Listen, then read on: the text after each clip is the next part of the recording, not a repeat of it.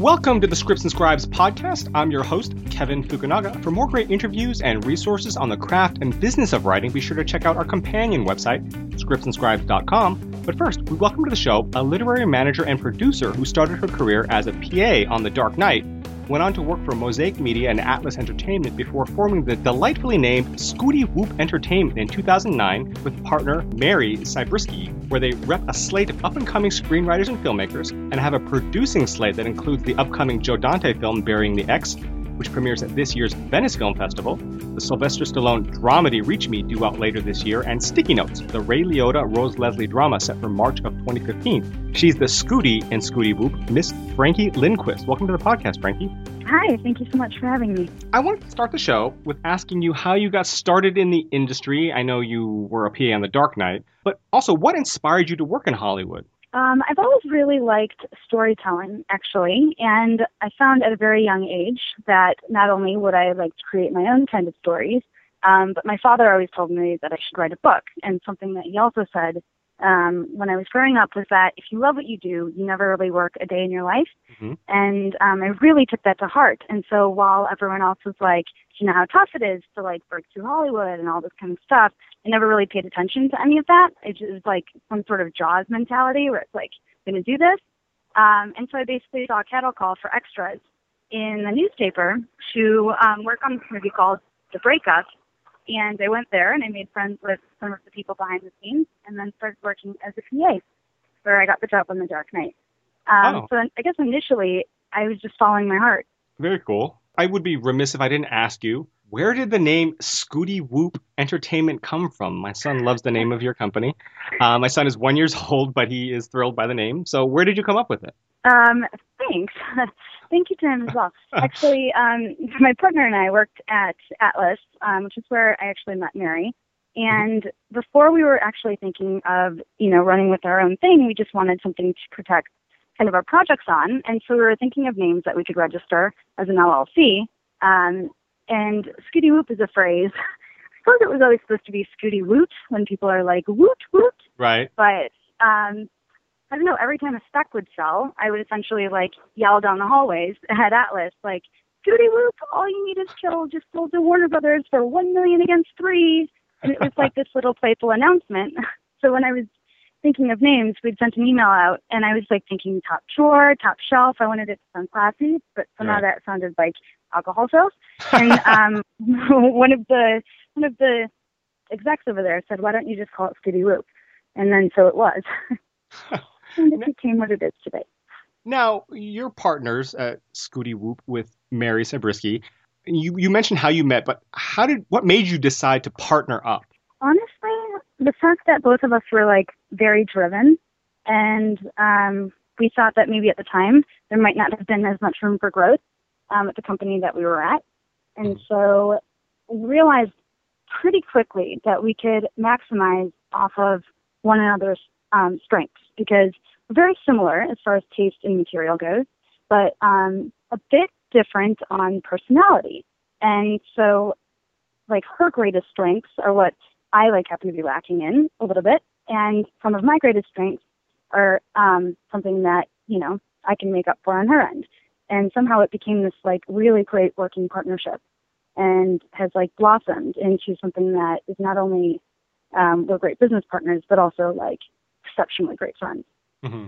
I heard that the old partnership between Don Simpson and Jerry Bruckheimer was very similar. Don was the passion marketing idea guy, and Jerry Bruckheimer was really the hands and nuts and bolts guy of making production. Obviously, Don Simpson passed away, and Bruckheimer's obviously had a fantastic career since. But I heard that it was a sort of a similar relationship, I guess, to yours and Mary's. So yeah, cool. We actually saw Jerry speak at the producers conference last year, and he was saying the story, and we were looking at each other like, wow, that's 100% sounds just like us. What's the partnership with Mary like? You say you guys have similar taste in material, but sort of different skill sets. Do you work together on everything, including clients, or is there a division in the workload with each of you taking on different tasks? How does that work with you guys? We do. We everything is essentially 50-50. We do divide the work in a way where I guess I primarily focus on the producing side of things, Mhm. And she works a lot more on the day-to-day with the clients. But when it comes to reading a client script and giving notes, we both give notes on that script. So the client gets two different kinds of perspectives. And if there's a note that we have to, like, basically we say, argue me, tell me why you think that this way is better. And we usually come to a really great consensus with the client, and so they enjoy the additional perspective on that.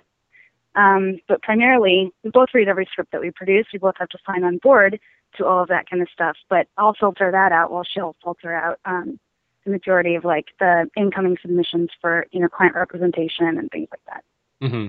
How many clients approximately do you guys rep, and how are you able to manage that with, again, as much producing work? Because it's hard to get a movie made, period. And you guys have, I think, 3 at last count going, in various states of production, post-production right now. How would you divide your time? How are you able to find the time? Well, for example, on Reach Me, luckily we shot that film in California, Mm-hmm. and I was on set primarily then, and we were shooting at night.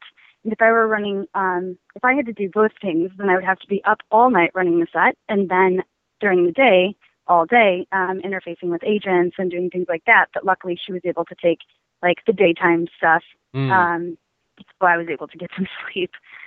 So that was really, really helpful, and having a partner during that time. Sure. And I think that as we start to grow, hopefully we'll be able to expand the company and be able to, like, dictate a bit of the work towards other things. Right. And other people. We ask this from time to time from different reps, but I haven't asked it in a while. So can you explain to aspiring screenwriters what lit managers do that agents don't, and vice versa, and why it benefits writers to have both an agent and a manager? So managers primarily are the day-to-day. They help cultivate the career. They help do, notes after notes with the clients on getting that script ready to send to an agent. Because once the agent receives it, usually, some agents are more hands-on than others, but usually when an agent receives a script, that script should be at its best possible form so they're able to make a sale as soon as they're able to, like, shoot it out. Agents primarily very much sell the stuff that the manager and the client, generate. And it's very important, I think, to have both, because if you have a manager, you're able to present the best work to your agent, and not always agents will sign a client if they're not able to essentially make a sale, or if they don't see any monetizing potential at that moment, in which managers can help them get introduced around town and things like that, so they can secure an agent and start really cultivating material and sending it through. Mm-hmm. Yeah, I know this is going to be sort of a broad question, because obviously it depends on the case, but when is a writer ready for an agent? What do they have to have in their arsenal? Who makes that sort of call between you and clients? But when is a writer ready to get an agent? I think when they have something that speaks volumes for their best work, and it always helps if they have an additional sample, because if for some reason they're on the edge of getting signed by that agent, or the agent might just be hip-pocketing them or whatever, if they have another piece of material that's, like, is equally as strong, they have a better shot at doing whatever. That being said, numerous screenwriters get signed immediately off of, like, one agent finding a script and then making a sale, because they definitely want to represent that sale. Mm-hmm. Now, this is another question we get asked frequently, and surprisingly, we get varied answers. How important for you is it for an aspiring screenwriter to be based in Los Angeles? And if they're not local, what do you recommend to aspiring writers in terms of a course of action? Well, I think it's very important if you want to be working in Hollywood to embrace the Hollywood kind of lifestyle, which, I mean, you can write wherever in the world. And you can reach out, because now with, like, the new mediums of technology, there's many more ways to send a script. But the real value in living in Los Angeles is the fact that you can actually cultivate relationships with some of the executives that are going to be reading your material in the future, or reading your material at the moment. And if you're friends with someone, usually they'll put you at the top of their writer's list. They'll put you at the top of their, let's bring this person in for this, like, IP that we already have, to see if they want to, like, adapt it or whatever. You really get an opportunity to strengthen the relationships that you can make. And since this town is primarily based on relationships, I feel like it's very important for somebody to, like, interface with people that they want to do business with every day. Right. And speaking of that kind of stuff, in terms of referrals, contacts, connections, again, for those writers out there who don't understand why a referral is so important, and relationships in general in the industry, can you explain again why a referral makes such a big difference for you as a manager getting a writer by referral as opposed to, again, just getting a random query? Right. If someone who I know, who I've read before, who has maybe sent me a project for some executive, and it's like their taste, or even if it's just a friend of mine who I really admire, because they have that relationship, if they refer someone to me who I don't know, I'm much more apt to read that because I know that they already like that project, and whether or not they like it to bring it into their company, or like it to produce it, or like it because they can make a sale, or maybe this person is just their friend, but they're not going to give it to other people who are professional in the business because they want to also, every time they send a script to someone, put their best foot forward. And so usually when you get something that is from another executive or a friend who's like within the industry, chances are that that content is pretty good. So those kind of referrals, or it's possible that that exec had helped that writer develop the material, but that exec definitely has already read it and has thought it was good enough to pass on to like whoever they send it to. So that speaks volumes for getting the script to the top of the pile. Right. Here's a reader question that I had gotten that I want to throw your way. What are some suggestions for keeping in touch with interested agents and managers while you are working on your script?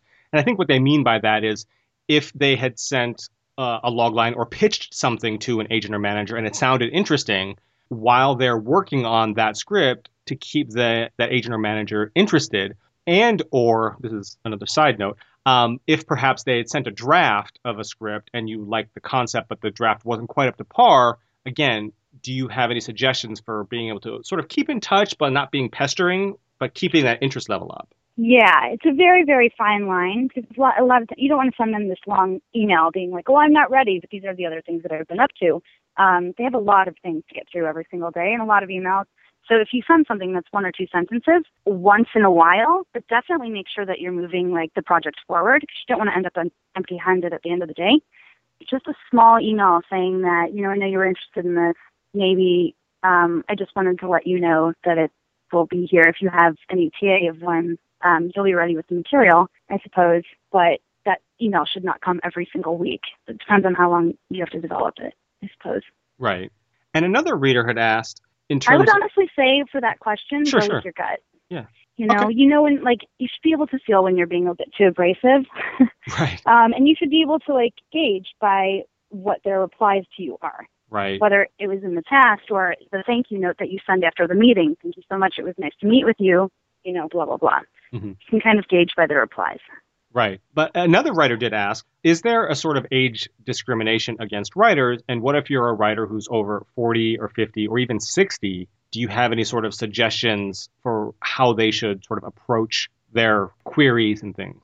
Not really, because the script usually, I can't tell how old someone is by just reading their script unless they're trying to write completely outside of their bracket.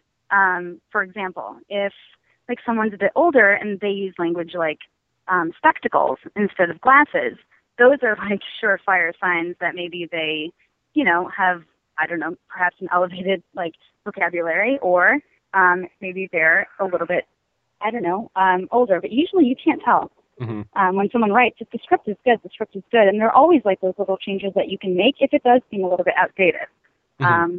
And that being said, a lot of people who are younger write about topic matters that they don't necessarily understand correctly or fully yet. But I think as long as the script is good, it really doesn't matter. People are just looking for good stories. Now, the age is nothing but a number. Right. Well, that's good to hear. Now, I'm not going to ask you what kind of material you like, but I will ask you, what are some of your favorite films of all time? Wow. That's a tough question. I very much I like the epics like your Braveheart. Mm-hmm. So as a comedy, I very much like How to Lose a Guy in 10 Days. Mm-hmm. Liked it for the last 15 years. Because I can watch it over and over, and every time I laugh about something new in it. Mm-hmm. So that's just for pure enjoyment. I loved Silver Linings Playbook. I thought it was very important and beautiful, and one of the best films that like can bring attention to a subject matter that, quite frankly, we need to help, like, I don't know, are supposed to get help from the media to destigmatize, you know? So I thought that was really important and a beautiful film. Mm-hmm. Other than a great script, what can make a prospective writer client stand out from the crowd? Probably personality. Uh-huh. Somebody who, especially if you're, for example, a television writer, if you meet with people and they want to hang out with you again, chances are they are going to want to hang out with you in the writer's room. So that's very, I think, especially for television, very important, but also for film. Because, I mean, the goal in, I think, everything is to work with your friends. And so if you can make relationships, and I'm not saying make everybody your best friend, because it's a lot of work, but if you can at least, like, find the good people that you want to, like, rework with, then those good people will introduce you to other good execs and other good people. And it's just, like, 100% a networking game at that point. And if you have the material to back you up, and speak, you know, that speaks volumes for your talent, that's kind of like how you can fill your web of contacts in Hollywood. Everything is essentially 1 degree of separation, or 6. Right. You can find one. Right. Now, what sort of advice do you give to new clients on how to prepare for meet and greets and what to expect in pitch meetings and that kind of thing? I try and tell them to be as comfortable as possible. Because if a writer goes into a room, I feel that the execs, at least I can when writers come into the room and pitch for us on, like, film projects and things like that, I can tell when they're nervous or when they're a little bit, like, I don't know, maybe afraid. Mm-hmm. And so I don't know if, like, everyone can necessarily incorporate this advice, but if you go in there thinking that you're talking to someone who you're normally very comfortable talking to, I think that might give you a leg up. Right. But that's also like standing in the front of a podium and, like, imagining everyone is naked, which I've never been able to do. So just saying, it might not work for everyone. Right. Now, I wanted to touch on your very active producing slate. Can you talk a little bit about like Burying the X and how you became involved with the project? Sure. So I grew up in a small town in the suburbs of Chicago called Bartlett. And I didn't go to Bartlett High School. I went to a high school called Streamwood, but a lot of my friends went to Bartlett because I was in this, like, school within a school. So my friend, who was in the same social circles that I was in, but we didn't go to class together or anything like that, had reached out to me, coincidentally on Facebook, and said that he had seen I had worked on The Dark Knight, blah, blah, blah. And his name was Kyle Takella, and he asked me to breakfast. And so we met for breakfast one morning, and he sent me the script. And quite frankly, because Kyle was primarily an editor at that time, mm-hmm. I was like, okay, so I'm going to have to not just read the script to see if I like it or I want to partner up as a producer, but I'm also going to have to, if it needs, like, a little bit of work, give him constructive criticism on it, because I'd very much like to help him out. So I read the script, and I literally forgot I was working for about an hour and a half. And I finished it, and I was like, that was so enjoyable, we have to make it. And so basically, I called Kyle, and I reached out to a few of our financing contacts with Mary, and we were able to kind of, like, bring the movie together with Kyle and Carl and cast it. We sent the script to Voltage, and the head of Voltage loved it so much that they were basically, like, writing jokes from the script over the weekend. And it all kind of came together very quickly, but it had to, because we were running up against, like, the holiday schedule and things like that last year. Mm-hmm. So basically fell in love with it, and we fought for it. That's cool. Now speaking about taking on a more active role other than an advisory one of a manager, but actively sort of developing in terms of the producing side, and we've gotten questions about this in the past, with managers becoming producers on clients' screenplays, sort of how that transition happens, which is what you sort of talked about, why it happens, and what, in terms of, like, your other films, Reach Me and Sticky Notes, how did those sort of come about? I mean, in terms of transitioning from, you know, manager to /producer.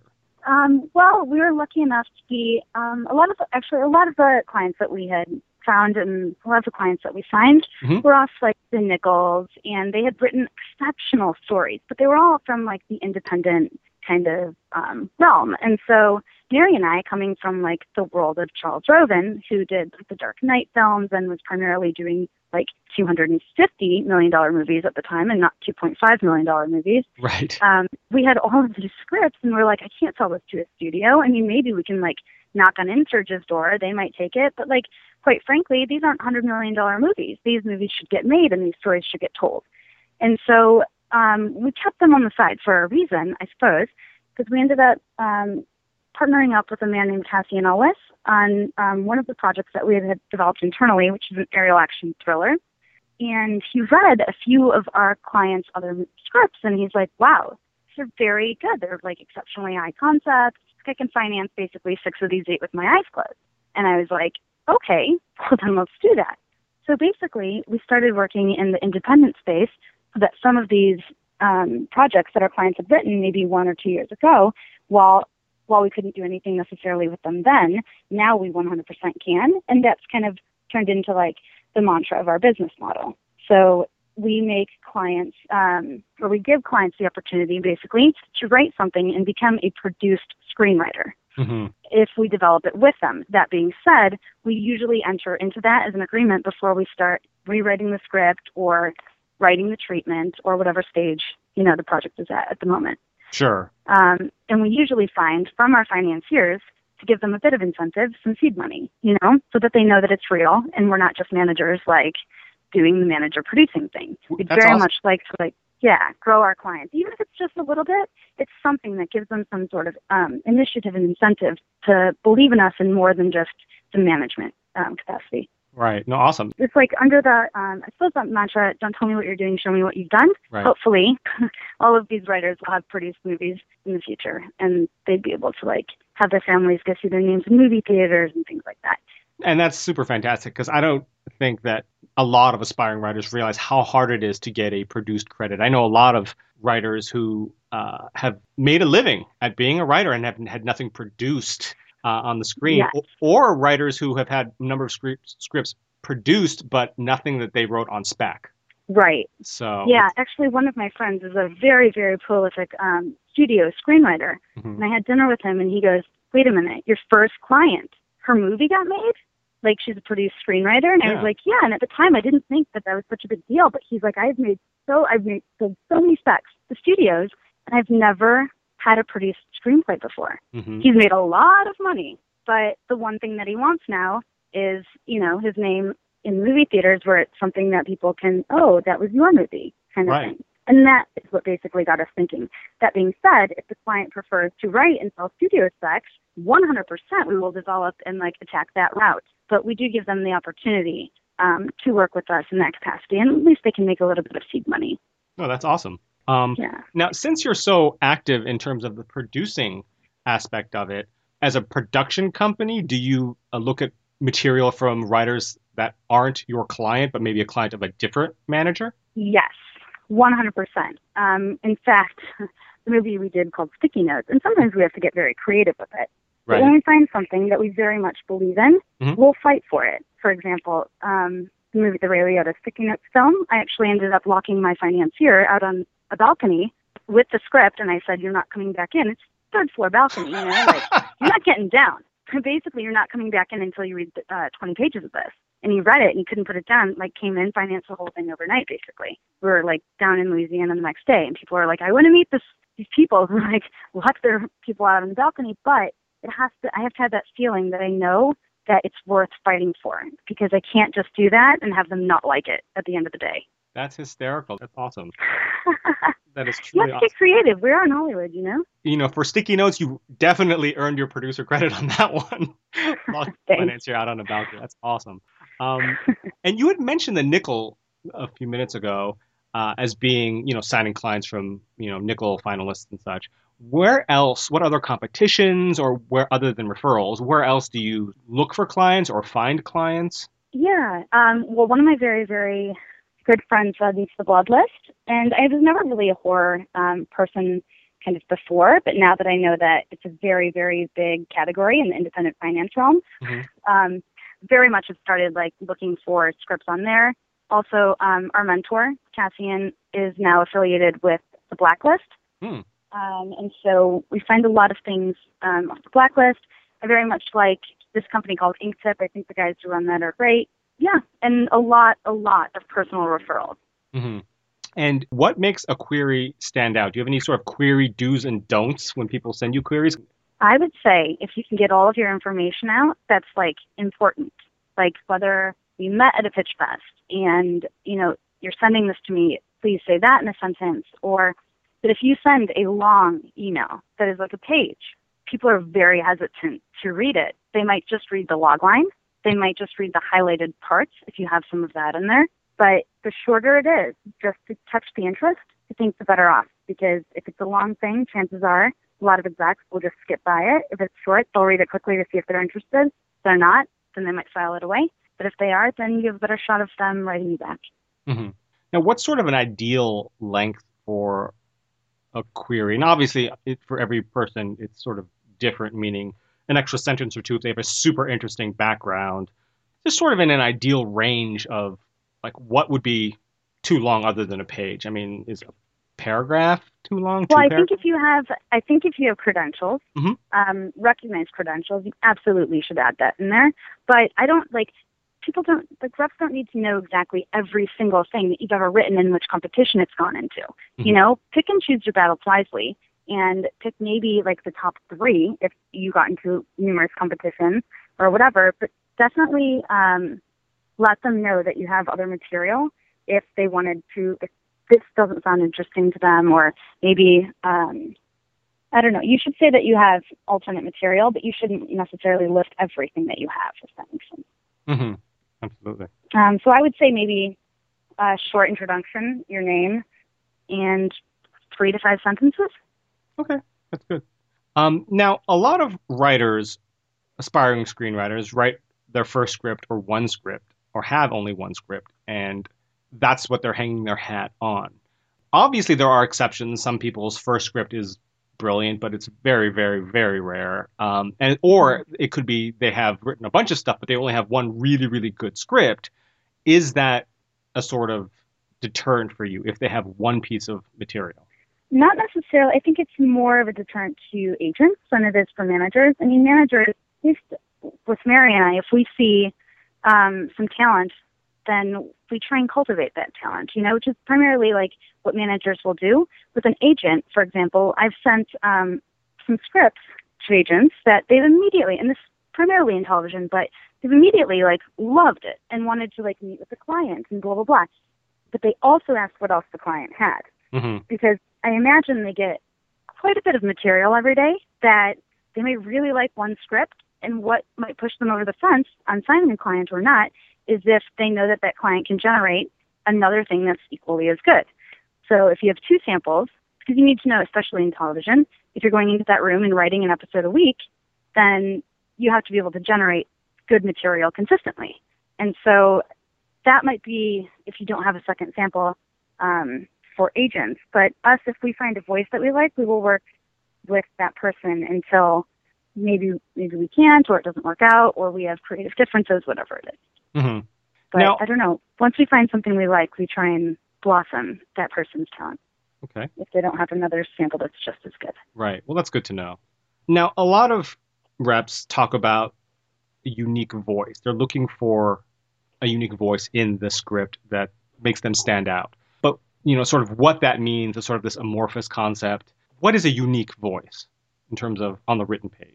I think it's someone who can take a story, a general story, Hmm. and bring a lot of new, fresh, interesting ideas to it, but still be able to maintain it being a story and a movie. Hmm.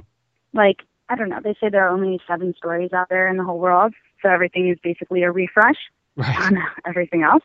Right. If you can do that in a new way that people haven't seen before, and your writing, is par for the course, then I think that you have a really good shot at it, because they see that you can like come up with like new ideas, or you can add new ideas to older ideas and make those ideas better. Right. A couple of managers I've spoken to like it and encourage it if their clients are both interested in working in film and television, and then a number of reps don't seem to care either way.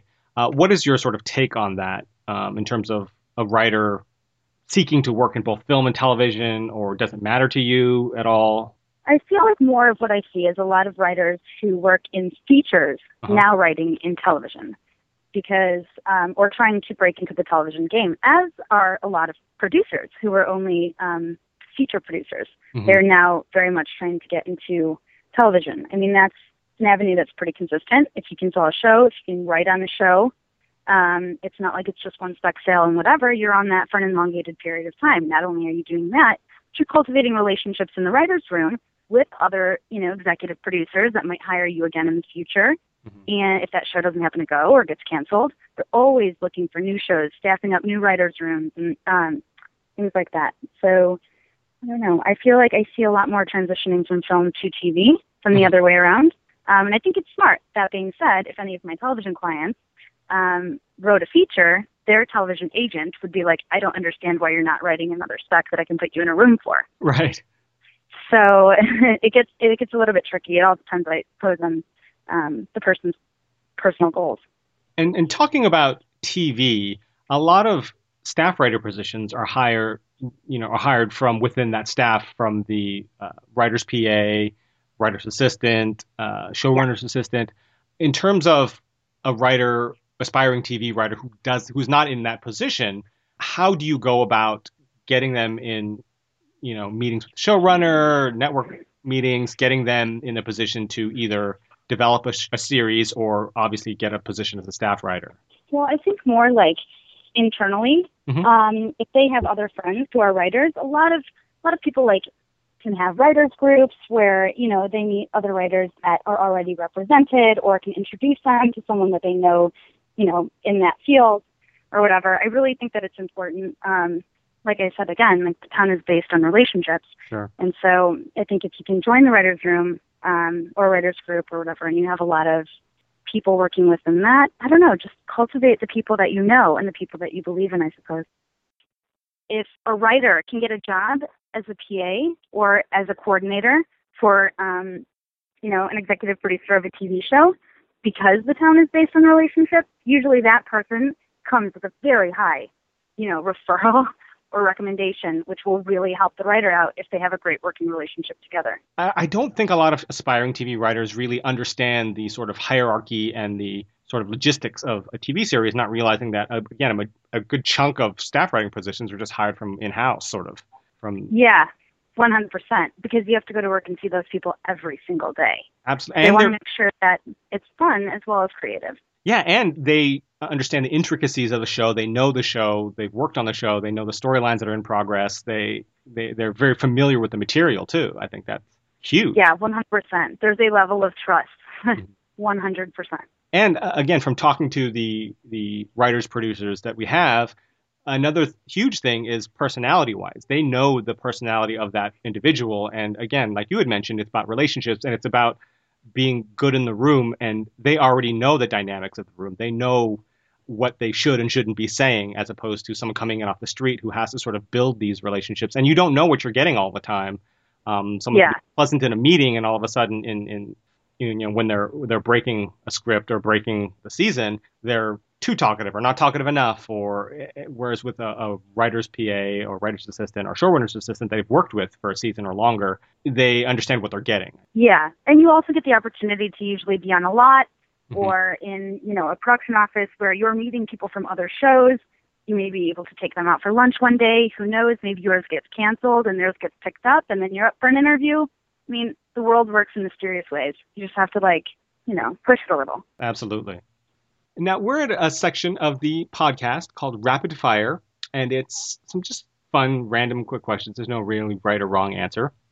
The first being, which fellow former Columbia College student, not alumnus, even though you are, since some of these folks didn't graduate, but which fellow former Columbia College student would make for the most interesting documentary subject? Wheel of Fortune host Pat Sajak, comedian Andy Richter, or rapper, fashion mogul, and Mr. Kim Kardashian, Kanye West? Oh, Kanye West. And you worked on The Dark Knight. In fact, I think that might be in the works. She's probably doing something like that. Yeah, probably. And you worked on The Dark Knight. If you were a supervillain, which Batman would you most like to tangle with?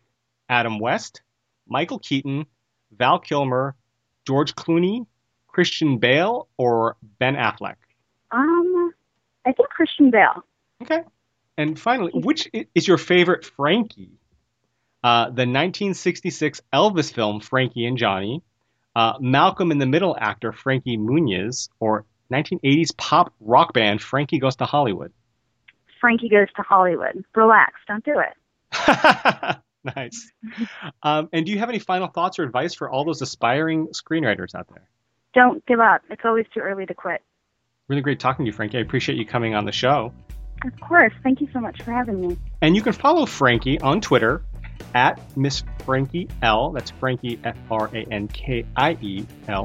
And check out Scooty Woop online at scootywoopentertainment.com. I can constantly say Scooty Woop, and it just makes me smile every time. So that's awesome. And if you have questions about the craft or business of writing, you can send us an email to ask@scriptsandscribes.com or send us a tweet to @scriptscribes. There's no and in the middle there, just @scriptscribes.